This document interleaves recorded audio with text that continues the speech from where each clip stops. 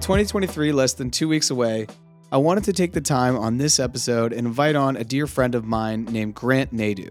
Now, for those of you who have been listening to More Than Blockchain for a while, Grant was also on episode 12 to talk about DeFi and financial freedom. And on this episode, we're going to talk about how he's balancing his portfolio for 2023, a time where the global market's probably going to be in a bear market or a down market. And so I wanted to give him the spotlight to talk about how he's balancing not only his crypto portfolio, but balancing that out with his real estate investments and his stock investments or TradFi investments.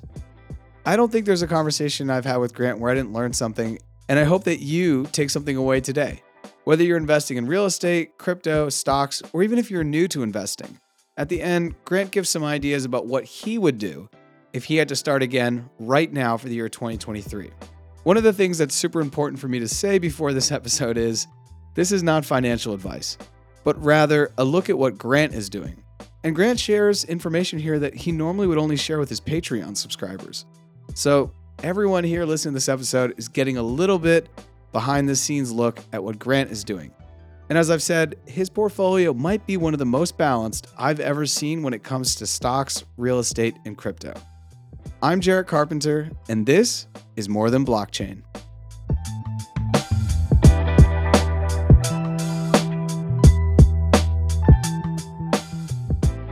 Grant, welcome back to More Than Blockchain. How are you doing today?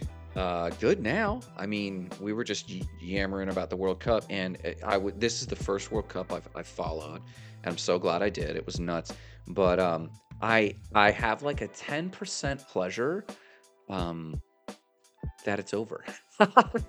Like I can focus. I've not been into like sports, and I consider them to be largely a drag on resources and focus and dopamine. But like this was worth it, every dose. But today I'm glad that I went through it, and I'm glad I've got 4 years till the next one. So I'm doing great, man. Getting ready for the holidays. What about you? I'm doing great. As you know, I had money on Argentina pre-tournament. Yes, you Since did. living abroad there in 2008 and just kind of fallen in love with everything they're doing. It's also, I was saying this yesterday to my buddy who's Guatemalan. I am Colombian, and other people just around the world, especially anyone in the Americas. Yeah. It's like if you are in Hispanic America, meaning like in the Hispanic world, and you're in Latin America, basically meaning all countries that speak Spanish in Latin America, Argentina's always been the only hope to actually like win a world title. So it's kind of like it's a thing where I saw a map and it's like we're all Argentine today, and it was the entire Americas, and it was like the United States, Canada on down. So it's a big deal. But I actually think you hit on something, and this is not what we're going to talk about, but I do think it's something I've spoken about in the past, which is the drain on resources. It's nuts. I could see a future, and I've said this, I guess it was on Wi-Fi and Water, the earlier iteration of this podcast. I could see a future where golf and soccer are just not, they're things that people judge you for being a fan of due to the high amount of water that is needed to keep either the soccer field ready all year round, or the golf course all year round. Yeah. So, but that's the world we live in. But anyways, let's shift. And I want to talk to you today. I wanted to have you on the pod, and thanks for joining, to talk about one simple idea. We're going into a global recession, a down market. 2023 is upon us. This episode will be published on December 20th, so days away from 2023. And I wanted to ask you how you're balancing your portfolio of real estate, stocks, crypto. Maybe you have some cash. What are the other investments maybe you have? And how you and your wife are maybe talking about what you're going to be doing in 2023 as a couple, as entrepreneurs, as people who are, as you said on the first time you were on this podcast, momentum. You're more of a momentum trader. You're looking to see where the attention of the world is going, and then investing. So I'm going to pass you the mic, but thank you for coming back on, and I'm excited to hear what you got today. Yeah, it's so funny because like you were saying this, and I didn't recall. I was trying to recall if we had talked about like my general methodology, and momentum was the first word that came to mind. Yeah, well, and momentum, what does that mean? Momentum is for me principle, because humanity and economics are to me a natural phenomenon, and we move in and out of pure capitalism to like pseudo capitalism to socialism. We move in and out of these, I think, as natural human cycles, and for better and for worse. And as an investor, my mix is changing. And so, for those jumping in right now, and let's just get you a straight answer, and then we can talk about nuance, I guess, for the rest of the show. Straight answer right now, we have repositioned our allocations 35% into crypto, 35% into TradFi, so traditional, IRAs, and then non-IRA investment accounts, just stuff that like are special projects for me. And then 30% into real estate. Just before this particular recession, it was a little different. It was like 50% crypto, something like 30% TradFi and 20% real estate. I am increasing, so you can tell from the number change. I'm increasing my focus a little bit on real estate and a lot of it on TradFi, for several reasons. The 30% to real estate, what is that? That's cash. So you mentioned cash to the side. And you mentioned on the Not Crypto Bro show, you haven't bought new stocks and or new cryptos since May, and you can talk about that on the show today. I'll let you unpack that. But for me, I have basically what's labeled a financial freedom account, and the default assumption between me and my wife is that that is generally real estate. The money I put into crypto are long shots, and the money I put into TradFi are long plays, right? Um, when I say long shots, they're long-term plays, long-term investments, and I'm dollar cost averaging. And though I mention words like swapping and trading when we mentioned the other show, I'm only doing that not as a trader, but just to like move money around to where it should be. But I'm always rebuilding a long-term portfolio. But real estate is where the game is at. Well, let me put it this way. Everything's going to be on discount next year and the year after. But my leverage game, that is a predictable leverage with very little risk, is real estate. So I've increased my cash holdings for sure. And my TradFi too, like I have like an IRA, I have Vanguard 500, I have some things I've cherry picked, and um, my real estate has outperformed everything, including crypto. In terms of wealth building, which I'm sure we might get into that in another context. So that's the quick and dirty answer: 35, 35, 30, and that is changing now in prep for the market. Now, is that what you predicted? Okay, that's a really good question. I actually had no idea. I guess what I thought was somewhere like crypto 40, real estate 40, and TradFi 20. So Mm-hmm. if that was Mm-hmm. my working assumption, Yeah, yeah. I You was weren't far really off. I was really off on the TradFi, but I was really quite close with the crypto and real estate. Mm-hmm. And so I want to just make sure I understand exactly. So before you say before the last in 2020, before the last economic downturn, because even though Mm-hmm. the economic downturn in 2020, as Mm-hmm. far as prices only lasted for like, I don't know, 8 weeks, 12 weeks until all governments started printing money, Mm-hmm. you had a breakdown of 50% into crypto, 30% from TradFi, and 20% from real estate, right? No, at that point it was different. So this was just before this downturn. Okay, Remember, okay. So, yeah, okay, then start there. Are you talking like the beginning of 20 like towards the end of 2021 into beginning of 20 2022? 2022 is when that 50% started. Okay. Because so my wife and I, we know that the 80/20 rule is, a general rule of thumb, and you know this, but not everyone knows this. This was an economics principle first. Pareto was an economist in Italy. And so as an economics principle, 80% of the gains happen with 20% from 20% of the downtime. And so people who are traders in and out every day, like these people mystify me because like I actually wonder stress and worry of day in and day out trading plus their taxes on short-term gains. Like these people have to be wizards, right? And if they're making money, and I challenge how many of them are really making money, I think a lot of it comes from this self-shame of being busy at what they do. Whereas with me and my wife, like we make sure that the only stuff we busy ourselves with is earned income. But when it comes to passive income or unearned income or alternate streams of income, that stuff happens to me like watch for this drop. And so in 2020, when the market really did the COVID dive, we were sitting on a little kitty that we had been putting away for years. And it was our trigger pulling when the market takes a dump, you buy low and sell high. We have to cultivate that mental discipline, which is not easy, to go, this is one of the worst markets we've seen in years. In 2020, the COVID crash, if you look at the numbers, it was breath. And if you look at the headlines, it was breathtaking. But I remember we were sitting at a coffee shop and I said, babe, like, this was the moment that we said we were going to spend this money. But that's the moment you're like peak fear. And you're like, no, no, we might need this if it gets worse. It's our little kitty. And it's like, nah, like we don't have kids. We're dinks, right? Double income, no kids, right?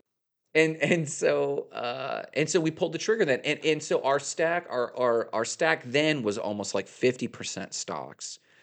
At that point, it was only like 10% real estate because we only had one property at the time. It has three incomes, but there's only one property, so we count it as three doors. And so, but that only made up like 10. I'm totally riffing here, but like 10%. Real estate was 50+%, and TradFi was the remainder. It was like 30 or 40%, give or take. But then that amount we put in, and I think I've told you this, but for your listeners, that amount we put in, I think 3x'd or 3x. It was between 3 and 4x within. Yeah, I think I remember you saying it was like 3.5. Yeah, If you want to yeah, round to 4 because whatever, but it because it did makes me really sound well. awesome. Yeah, it Yeah, did it did really well. well.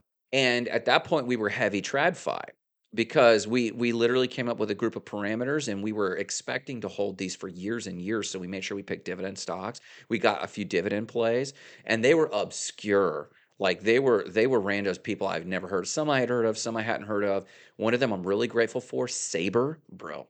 Sabre is the underlying tech to nearly every travel agency.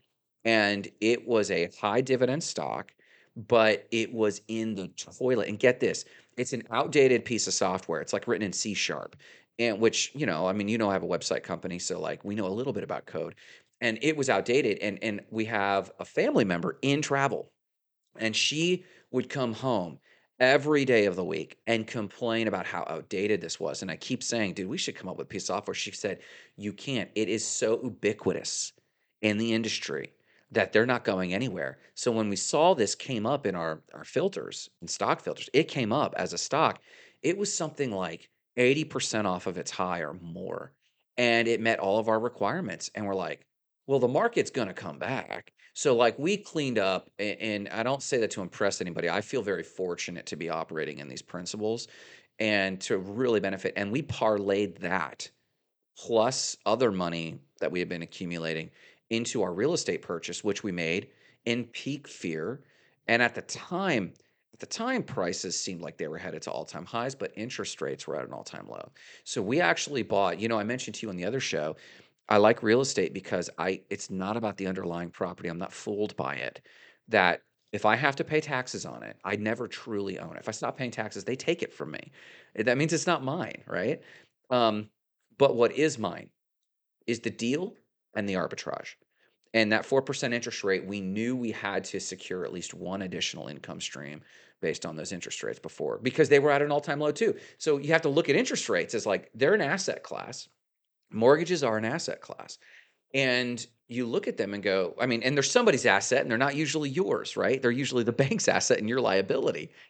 But when you reframe investments and understand what benefits you, then you look at interest rates at 4%. It's like, I don't care who you are. I don't care if you're a Bitcoin maxi. It's so unlikely that we will ever see 4% again on an interest rate. So it's an all-time low like my stocks were. So what's the principle? So we rolled the TradFi into real estate, and we were heavy on that for a little while. And so just before this last market downturn is when I gave you the more recent numbers. But that's kind of how it's fluctuated right now. Yeah, okay, that makes sense. So Yeah. 50% from crypto down to 35%, Mm-hmm. 30% in TradFi up to 35%, and then 20% in real estate up to 30%. So yeah, okay, you've taken the 15% away from crypto and dropped it into TradFi and real estate accordingly. When you talk about, and now I want to actually break down each one of these buckets. So you've just talked about real estate. My story in my head is real estate. Is it all rental properties? I mean, meaning all properties that you and your wife are willing to rent, meaning even if you live in a current property, you would move out of it if it became more advantageous to rent it. I just want to understand that play. That's the story in my head as someone who looks at you as a real estate investor. I think that that's a really good way to talk about it because maybe someone else listening to this may have real estate as a homeowner and they may see their mortgage as a monthly investment and or putting in a new kitchen as an investment. So I just want to make sure that when you talk about real estate you break down what is maybe your castle versus what is the cabanas you're moving around essentially. So yeah, like let's just pop a bubble real quick. I believe if you own a piece of real estate and you live in it and it does not generate you income. So both are true. You live in it and it does not generate you income. It is a liability, not an asset. For in me and my wife's terminology, we do not mind owning a property and living in it so long as the rents we get from it um, equate at least at least take over the mortgage. At least take over the mortgage.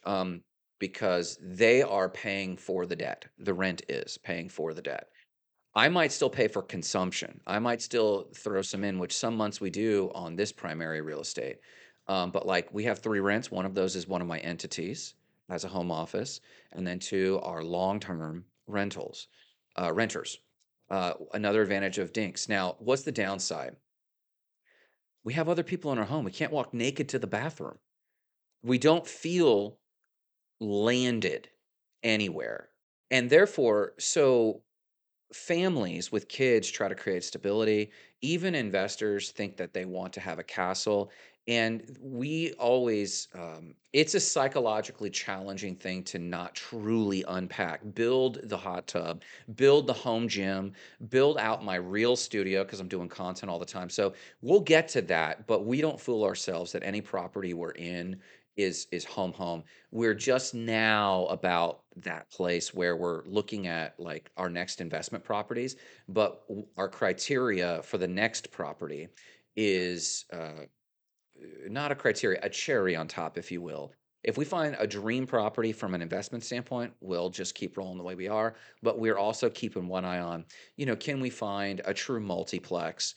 And one of them is an outbuilding or separated parcel that we could actually unpack in.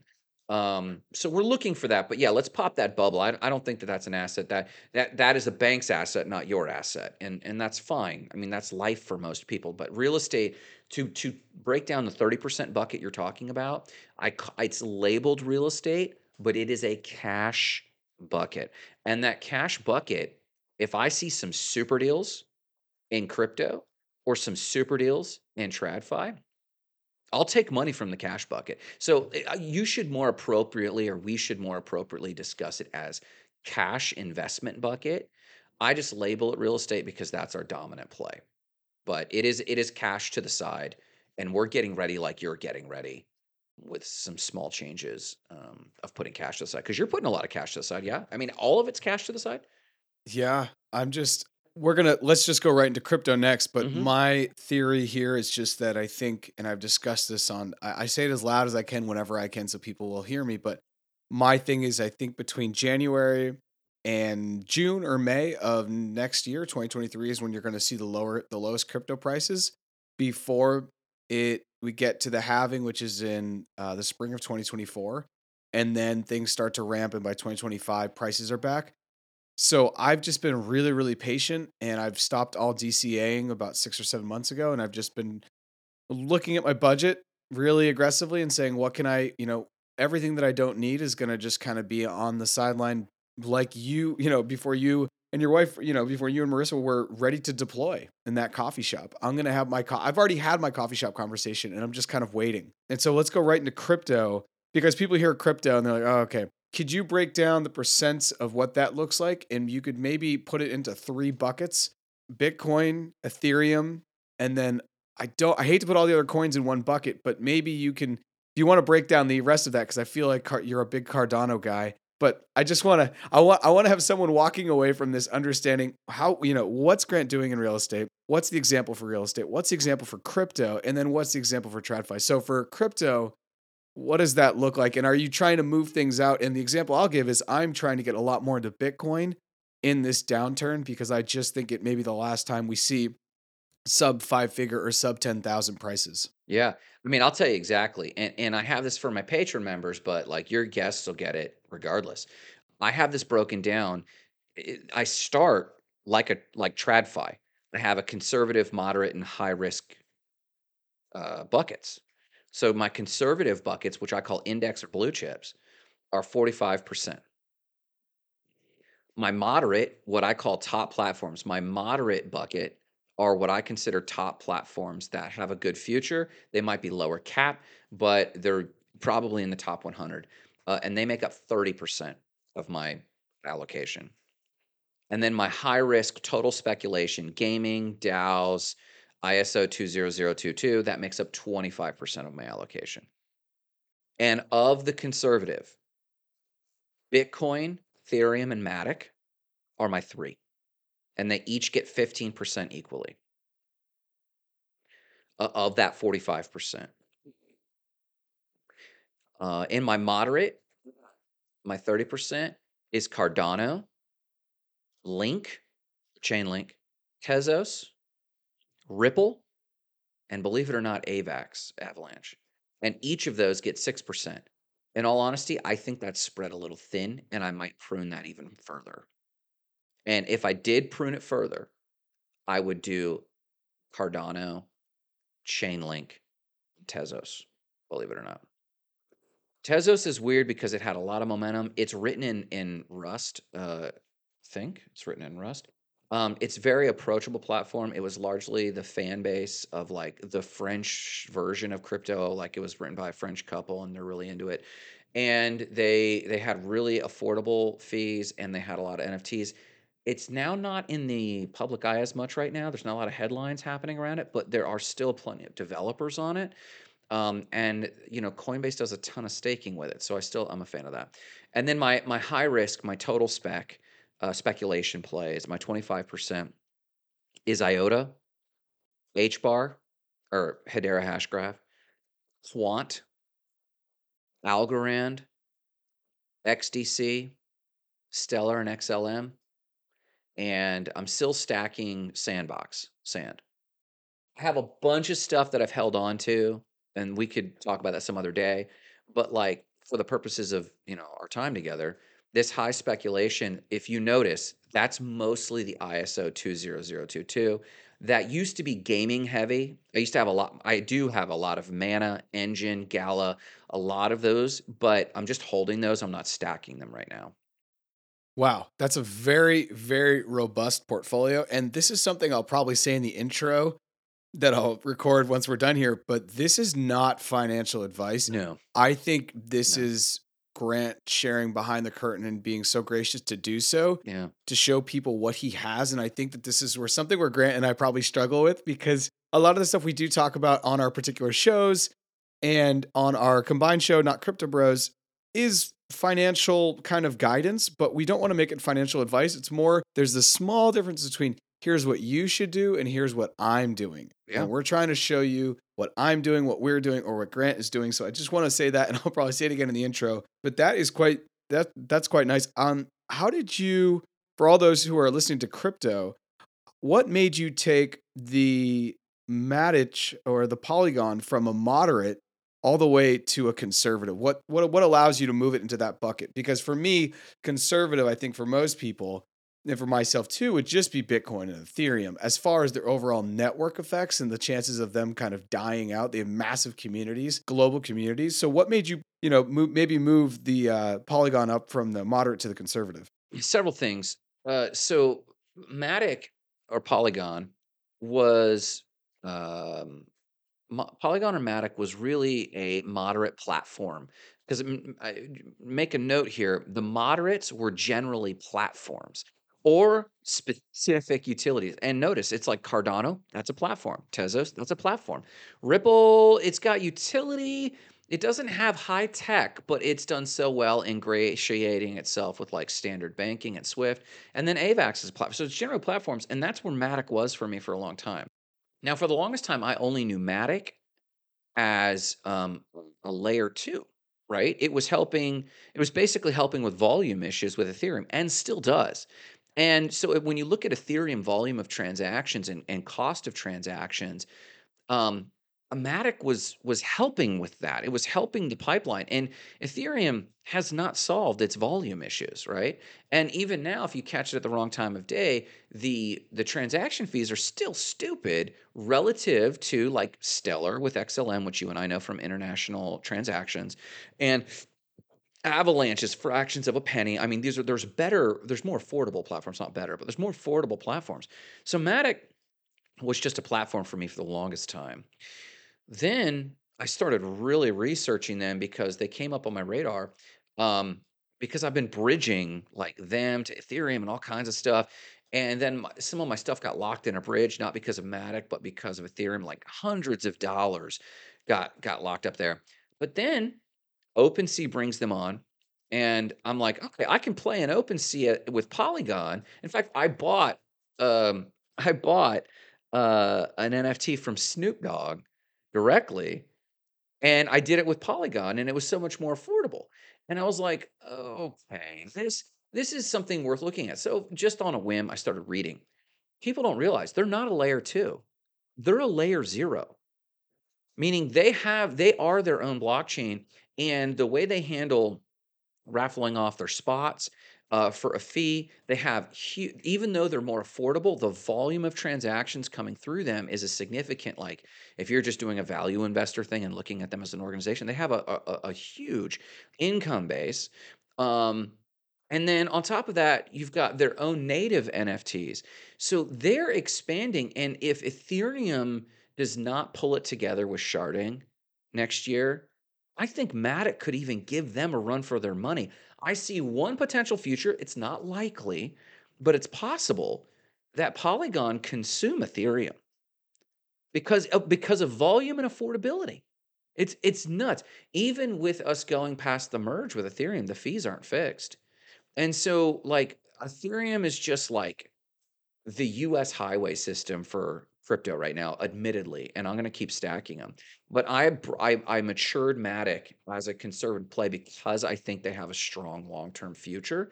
And even if Ethereum owns the layer zero component, Matic as a layer two with native platforms, people can't shake a stick at the fees. They love the low fees and humans have an imperative to expel less resources. And so as long as Ethereum's fees do not compete with Matic's fees, I see a strong future for Matic. And their development team is phenomenal. I mean, I don't know the Ethereum development team other than Vitalik, but the Matic development team, they're phenomenal. So they've never been involved in scandals. I mean, it's been a really strong group. So that's kind of what my reasoning was for maturing them to a conservative play. I love that. I think for everyone listening who maybe isn't into crypto, what Grant has just talked about here is the exact way to think about how to go about investing into a cryptocurrency, investing into a cryptocurrency project. You got to think about its real world utility. You need to look at its dev team. You need to look at how it plays with other projects in the space. Does it add value constantly as Polygon does to the Ethereum network? Okay, great. Will it basically mature from the little animal that sits on the back of the whale and eats all the plankton off to being its own whale? I think these are absolute great ways to think about crypto. And I often struggle to say it as eloquently as you did. So thank you for doing that. Yeah. But let's move into Yeah. TradFi. Okay. TradFi is not really something you and I ever talk about, but I do think with prices being so down, there are some wonderful plays. And I wonder too, for me, if I get into TradFi, it's only because it is something to do with crypto, i.e., buying Coinbase because it's down, I don't know, 70 or 85%. And Kathy Woods from ARK Invest is sweeping those floors weekly with millions and millions of dollars deployed there. So, how are you thinking about TradFi? Is it things that are tied into tech like machine learning, AI, biogenetics, blockchain? Is it, part of basically what Kathy Woods is going at? Are there some more conservative plays? You've talked about dividends. Are we looking more like, no, we're just going to try to get some Coca-Cola, go to Warren Buffett? You've also talked about having an IRA, Vanguard 500. How does the TradFi also then, finally, when you talk about maybe what's in your bag, how does that also play with your crypto? Is that more of a hedge against crypto? Is it balancing things out? Is it, if the world ends tomorrow, is that the thing you think is going to continue on? How does it play with the real estate and the crypto? So I wanted to guarantee that I'd retire a millionaire. I wanted an absolute guarantee. And by guarantee, I mean zero risk, no assumptions. I can see the deal or next to zero risk, right? And you and I have talked about this. We might view risk differently, right? Um, but I wanted to mitigate as much risk as possible. And from that regard, I started in TradFi obviously before crypto, maybe not so obviously for others, but I mean, I started investing in 2001 and crypto wasn't anywhere but on some hidden bulletin board server somewhere. Like people weren't even talking really about there was no investability in crypto. Digital cash has been around since late 90s and people forget that. And um, we knew back then, I think I mentioned this to Bushi, people knew back then that no one cares about privacy because that was the grand promise when Microsoft tried to get DigiCash. It was like $100 million buyout in the late 90s, and they refused because they were concerned about privacy concerns. That killed them. They went bankrupt 2 years later. And people forget. So digital cash and cryptocurrencies technically been around for a while. I started trading in 2001, and so I asked myself a question: if the most probable worst case scenarios happen, I have to work a job for the next 40 years. Could I guarantee I retire a millionaire? And I surveyed everything available to me. And at the time, real estate was a little riskier, entrepreneurship was a little riskier. What was the least risky thing? Buying the market was statistically, and still is statistically, over a 40-year cycle, which no one wants to do, but we have to admit it might be a possibility. I got involved in the Vanguard 500 index fund because of history, because of the math. And you go, okay, I can drop a couple $100 a month on this stupid thing and let it grow. And I think it's averaged, it's doubled. I think it might have peaked at different things, but I think on average, since I've had it, it's doubled. So it's doubled my money and will continue, and I'll keep pouring into that. So I've got a Roth, a traditional, and a trading account. Now, my trading account is where we bought those stocks in 2000, but that's a different play. TradFi, I don't put TradFi in one big bucket. I put my Vanguard as my long-term conservative $1 million play. So even before I'm a crypto guy, I'm an investor. Meaning, if crypto starts turning, crypto is not loyal to me, right? Investing is loyal to me. And by that I mean the principles of investing as we learned from the DAOs. They didn't suddenly develop a conscience and go, I promised Grant that I would do something for him. No, investments are just vehicles. Now, I am passionate in philosophy for crypto. I am a fan and will hype it. I believe my conservatives and my conservative plays, I believe they'll be there. I think the tech is there. Um, but I am as loyal to it as it is to me. And so, from an investment perspective, I had to ask a brass tacks question in TradFi, the Vanguard 500 Index Fund. Just makes sense. Along with that, I started cherry picking my own plays. I bought Facebook on the open for $33 way back in the day, and that did us very well. I sold it at the time at a peak, and we made very good money on that. Um, but I wish I would have held. Google. I was gonna buy Google Glass, and my wife challenged me. At the time, it was $1,200, and the tech was just there, and I was nerding out about it. And she said, "Well, what is the Google stock at?" And we bought some shares of the Google stock at the same price, and then it split, and then it split, and then we did really well with that. And so I've made some cherry pick plays of stuff that I understand. Um, Nintendo, I got on the rumor. So I played a stupid game called it was from a company called Niantic, and it was this game that was an AR game, an augmented reality game on your cell phone, and you'd run around, and they basically tapped into the U.S. Department of Historical Locations, and then it would overlay these kind of like it was a game where you'd run from thing to thing, but you had to actually be there on your cell phone in real life with geosynchronous or whatever AR, augmented reality, and then you'd interface with this thing, and basically this game was an experiment from Google, by the way. It was an experiment on can we get people to go into the real world and play a game, and then you'd try to turn it your team's color by interfacing with it, but you'd learn about the thing. Well, Niantic went off on its own. I was just into it because I was nerding out about augmented reality. Niantic went off on its own as a company, and then I heard a rumor from Niantic's blog that they got a partnership with Nintendo. And I looked at that rumor, and what's another principle that I live on investing? Buy the rumor, sell the fact, which is similar to buy low, sell high. So I saw this rumor, and you couldn't buy Niantic, and I was really disappointed about this. You can't buy. It's a privately held company. I can't buy the stock, and they're not owned by Google anymore. They spun them off from their X factory, and then it dawned on me: partnerships with Nintendo. So if I'm buying the rumor and sell the fact, I should buy Nintendo, dude.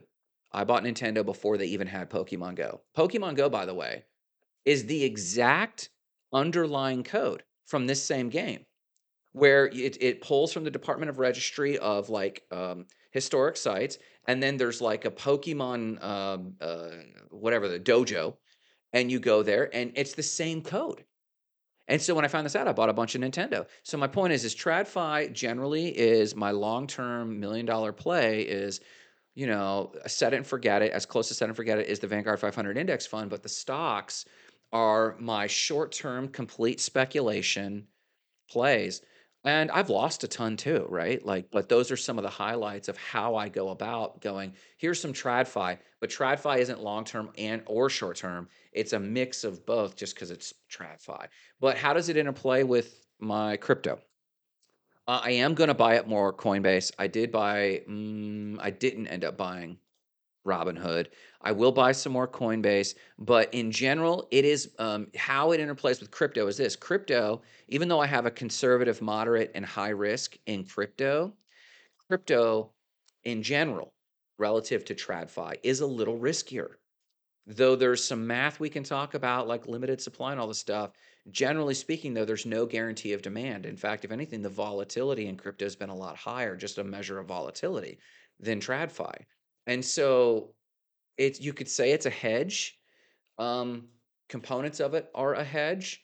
Um, but how it interplays is I look at all of my investments holistically, and they're ranked by, guarantee, moderate risk, complete speculation, complete risk, but the reward's much higher.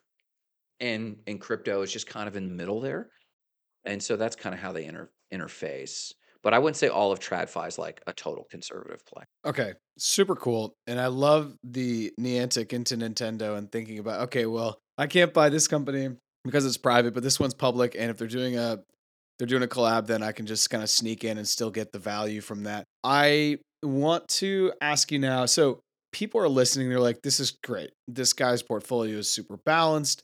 Because most people maybe are into one of those things. I'm basically Yeah. just into crypto, and all exposure I have in TradFi really just has to do with crypto. So I kind of just think it's crypto. No exposure at this point to real estate. Many people maybe have real estate and they're getting into crypto or they're getting into TradFi because maybe the markets are it's just a different beast. There's Grant Cardone's multi-billionaire of real estate. He won't touch crypto or he won't touch stocks. And he just says, because I don't understand them. Just like Buffett, I'm pretty sure he's just into stocks or buying good companies as opposed to having a real estate portfolio. Now, maybe he invests in real estate through a stock, or maybe he buys Zillow, for example, right? As opposed to having real physical real estate. In that sense, he's staying in that market because he sees the value. So if there's someone who hears this and they're like, all right, Grant has spent so much time, he's got 20 years in TradFi. He's got 8 or 9 or 10 years in what is crypto post the creation of Bitcoin. I totally understand that cryptocurrency and digital cash has been a conversation since the 90s, but it finally was figured out with Satoshi's white paper. So you have those and real estate, which I think for many people, they see it kind of just as, they have their home and that's it. And that's their asset. And we've talked about that earlier on in this episode, which I'm glad you called out the difference between a liability and an asset. So, what is something that someone can do who maybe doesn't have any of this knowledge that you have? What's a play from each, from crypto, from real estate, and from TradFi to get exposure from all three that they can do with little to no brain power? Once again, this is not financial advice, but if someone was just sitting next to you on a bus and said, "Hey, man, tell me about things," and you said exactly what you just said, and they're like, "Look, I have to get off the bus in 2 minutes. Yeah, What yeah. are three? Well, how do I get exposure in each one of these without becoming a subject matter expert?" Because everything you've just said is 30 to 40 to 50 total years if you Sure. add up all the years from each sector. That's a good question. I live on principle, and my thing is not even about money. Like my thing is freedom, and I'm big on freedom. And so part of freedom is testing the principles, the ancient principles, and the new principles, right? And and every guru, every person on TikTok and Instagram Reels, I mean, they're trying to tell you the shortcuts and do this one thing. Why do I have such a diverse portfolio? Because I haven't found the secret sauce yet. If I found the secret sauce and I found out that the secret sauce was Polygon Matic, you would watch me sell everything. I would sell everything but that. If I found out that real estate was the secret sauce, I would sell every ounce of crypto I had to accelerate and put my foot to the floor, so to speak, because my goal is to create financial freedom. So my first thing, if I was running to somebody and I'd say, listen, if I had just not financial advice to y'all, but if I had to start over and just get exposure, because I do believe getting exposure is the best way to learn, and you're cornering me with crypto because it's conservative. Like as an entrepreneur, people think you're more risky. I think the opposite. I think as an entrepreneur, I'm an entrepreneur because I avoid risk. And to me, a job is the highest risk in most contexts, like owning a home as your primary residence is high risk. So avoiding risk, I would, if I had to start over and get exposure, I would in crypto, I would go to Coinbase, buy Bitcoin, and move it to a ledger, which I know is your play, right? Absolutely. I might then also stack Ethereum because the psychological leverage of Ethereum being 1/10 or 1/20th the cost of Bitcoin right now 1/10. Um, if they both move 10% up, you'd still see more leverage in Ethereum, and they do kind of move in tandem. So I would not overlook exposure to Bitcoin because philosophically it's so different. So if I were to move in crypto, I'd buy probably equal amounts Bitcoin and Ethereum and Coinbase and move it to a ledger and then continue that play. In TradFi, I would literally open an account with E-Trade, fund the account. I don't know if I would recommend an IRA to other people, but for myself, I probably wouldn't even do the IRA. I would just start buying the Vanguard 500 index fund. That would be my, I don't care if I have to work till I'm 70 again. At least I'll have money to pay for healthcare bills and that sort of thing. So that's my long-term, very boring, very lame play. And then for real estate, I would buy a multiplex or I would house hack right away. I'd get an FHA loan. Geez, I'd get an FHA loan, which is the Federal Housing Administration, and you can buy a place for 3% down. I would buy something that needed a little bit of work, which you can get these in any market. Yes, current market conditions, given your credit score, you might be paying a 7% interest rate, but that doesn't matter if your plan is to cash flow it. So if I had to start over, I'd use the FHA, put 3% down. I'd have to work a job, but 3% down on a $200,000 property. Well, you can't find anything for $200,000. Well, when you're looking at peak markets like Denver or California and you're being an idiot, then of course it's going to look difficult. We were just looking at properties, and this morning, me and my wife look at properties every morning. Properties in North Carolina are more expensive than Florida, but not too bad. Properties in Denver are 3 times as much. Properties in California are 5 times as much. Like, that's not the point to live in sexy places. The point is to be financially independent.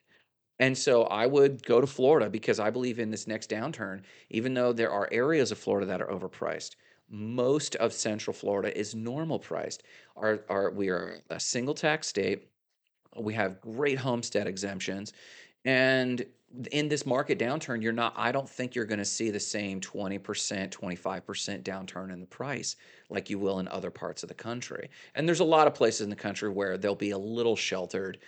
We might see a 10 or 12% downturn in pricing, but not that bad. It's not what I'm expecting. So the FHA loan is federal housing, 3% down. And then if you were living in it, I would rent doors out. I would rent doors out to friends, put it on Facebook Marketplace. I don't care. Put it on roommates.com. I don't care. Make that thing make money and then stack cash. Once all those three were set up, then stack cash. If I had to start over and dabble, that's exactly what I would do right now. Yeah. That was a super good answer. I like the I like the house hacking, and I like just also just fill the rooms. You know, Yeah. get the mortgage to, and this is just an example. I don't know how this would even play out with the interest rates, but get the mortgage to 1,500, and get the rent coming into around 2,000, so you can also pay taxes and put some on the side for fixing up and all the maintenance and whatever else you need to do. With crypto, yeah, Bitcoin and Ethereum, that makes sense. And then the TradFi, the Vanguard, like you said, maybe not sexy, but prudent, which is important. Buy the market. It's statistically grown. It has not always beat inflation. I hear that, but neither is your bank account. Yeah. Yeah, that's how I would go. And that would get you treading water. So right now, I mean, let's be honest about like the fiat standard. The average person is like treading water with like a water gallon tied to their ankles. And so like they're making it and they're coming up for air.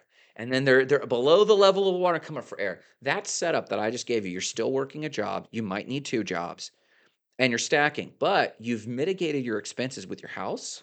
You've got the psychology that your Vanguard's playing out over 50 years. So like, I'm doing okay. And then you've got some speculation with crypto that you don't have FOMO there. You're doing okay there because FOMO is making people defy the principles of investing. FOMO is making people defy the principles of buy low, sell high. They're panicking, they're jumping into Wall Street bets, and they're losing their what could be an investment nut. And when you house hack and you're not paying for housing, you have dramatically changed your fund. It doesn't feel like much, Grant. It feels like I'm still getting by. I'm still buying fast food. I'm still working two jobs. Dude, give it 2 or 3 years and that will start to separate you from the pack financially. And you're going to learn some serious vocab when it comes to real estate. You're going to learn some serious ups and skills. And then 2 or 3 years come by, and suddenly you're paying attention because you're an owner of all of these things. And 2 or 3 years, and you start to see cycles. And you're like, wait, Bitcoin's down, and I feel really emotionally bad about that. But wait a minute. I have an extra $700 or $1,500 because I'm not paying this mortgage. These other people are. And I could probably squeeze out a couple $100 extra in my dollar cost average on that Bitcoin. And you start to catch the swings. And now you've got a little life ring instead of like treading water. It's not a boat, but it's a life ring above water. And that life ring makes all the difference over time, if that makes sense. Does that make sense? Like it's not FU money, but it's a start. It makes a lot of sense. And I hope that people listening to it will. I think that analogy is really good where if you are just, and most people are doing this, and this isn't a shade on what quote most people or just in general. I think it's a really good analogy that if someone's living paycheck to paycheck, then they're just treading water and they're just getting their head above the water to breathe, and they can kind of look around and see everyone else and it looks good, but you can't see how much, like, when you're treading water after watching my friend play water polo in high school, underneath Yeah. the water is absolute chaos. It's stress, it's uncertainty, it's wildness. But then even if you have that life raft or that buoy or that donut that you put around your waist, now your legs can kind of chill out. The chaos kind of cools down. You can actually rest above the water and kind of look around. And I think anyone who's gone from unemployment or uncertainty to a more certain or a better job and with a little bit better pay with even better benefits, who are then are able to even set some money aside, even have their emergency fund, and then get into investing, it just starts to look different. So with that analogy, to end this, maybe, where are you? Do you have a canoe? Do you guys have an outrigger? Do you have dueling kayaks, you and your wife? Or are you guys starting to move into more of a rowboat? And then if we're going to go with the analogy and you want to play with the analogy, what's the end? I don't think that you're looking to have a mega yacht. I feel like you're looking to have something that's just never going to sink. That's a great question. People like follow my YouTube channel and see that I've got, 5,500 YouTube followers on crypto and different things, and then they might see my Monday morning show, and they're like, "Oh, he's Mr. Small Business Coaching or Personal Development Coaching," and picture where we're headed is probably more in the analogy a houseboat with a decent motor. And what I mean is this: we want to, like everyone, we want to travel, we want to take care of our health, we want to take care of ourselves as we age. I think it'll take us 5 properties, which might amount to, on the average, is about 7 or 8 doors. 5 houses, 7 or 8 doors, and we could probably get rid of any earned income, any required earned income positions. That's step one. Once we do that, 5 to 8 doors, but we might not. Like, we might keep one of our incomes just to keep stacking cash to accelerate. The goal is to accelerate on that real estate. So, to get the analogy, we do not need a mega yacht. I think if you're making over $120,000 a year, you're still in the top 1% in the world. Let's be okay. It's no one has to have freedom. If you're taking care of your family and your kids, I have massive respect for you. But what that would allow me to do is quit making decisions for income and for looks, and start making the impact I want to make in the world. Because I started as a personal development trainer. I started trying to help people kind of unplug a little bit. I'm all about tech, I'm all about crypto, I'm all about the future. So I want one foot in that world. But my wife and I started as borderline hippies. We were minimalists. We want like a good piece of land that's homesteaded and self-sustainable. We've lived in an earth ship. Go Google earth ships. They're phenomenal technologies, believe it or not. And we want to live in one, and we've lived in one before. And the level of freedom you have when you don't wake up thinking about your mortgage, you don't wake up thinking about, where's my water coming from? It's coming from the sky in an earth ship, and it's filtered and it's clean, and you can entertain people. It's a normal house. But if we could solve that, then our houseboat would be good enough. And any income at that point is travel income and what I call impact income. Focusing on writing my books, focusing on training and coaching people, and that's where it's going. But we have to play this game. And you and I debate and deliberate sometimes on fiat and where all that's at, and I love that about our relationship. The game I am playing is not a crypto game. The game I am playing is a financial game, and so I have to have a staunch view of reality. There's an idealist inside of me, but I've learned in the last 12 years, idealism doesn't make good trades. Idealism does not make good trades. And this is why I'm so heavy on real estate, because the leverage game, we are in a credit-based society, and we often critique that, or we people take a moral position. Is that good? Is that bad? I don't care. I'm wondering what the rules are of that game for leverage. And if I can play that, then we can build our metaphorical houseboat where we're well above water. We can throw other people a life ring, which is my passion. Right now, people can't help one another. And that's unfortunate. So, with our little houseboat metaphor, we can throw other people a life ring. We can fill our own gas tank. We can enjoy the sun, have a good time, and still make an impact and still see the world. That's kind of what we're doing. Absolutely love it. I'm excited to hopefully join you and Marissa on this Yeah, journey, you're and welcome.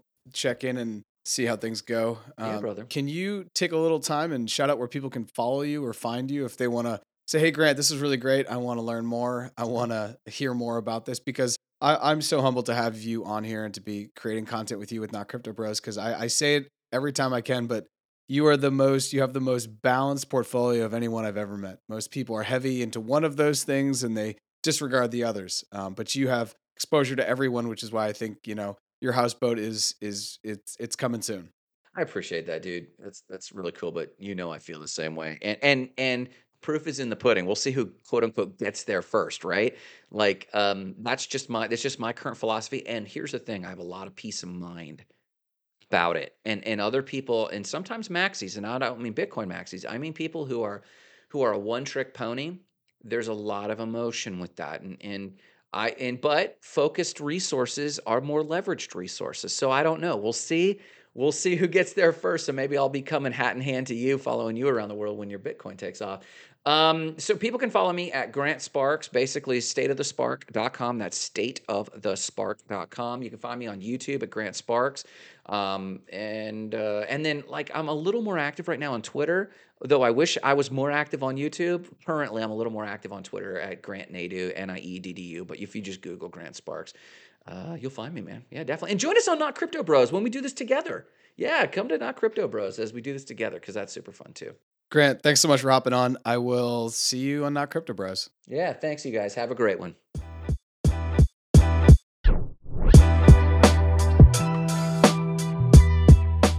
Thanks for checking out this episode, and be sure to check out this episode's show notes to find all of the ways you can contact Grant. I'm also going to go ahead and leave links to previous podcasts that Grant and I have recorded, both on More Than Blockchain and on his podcast.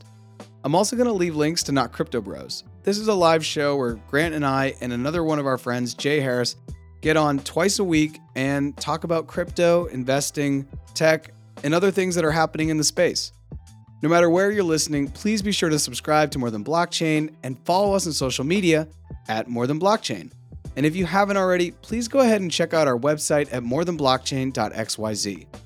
If you learned something today or know someone else that would benefit from learning about how to invest in real estate, stocks, and crypto, please go ahead and drop them this episode's link.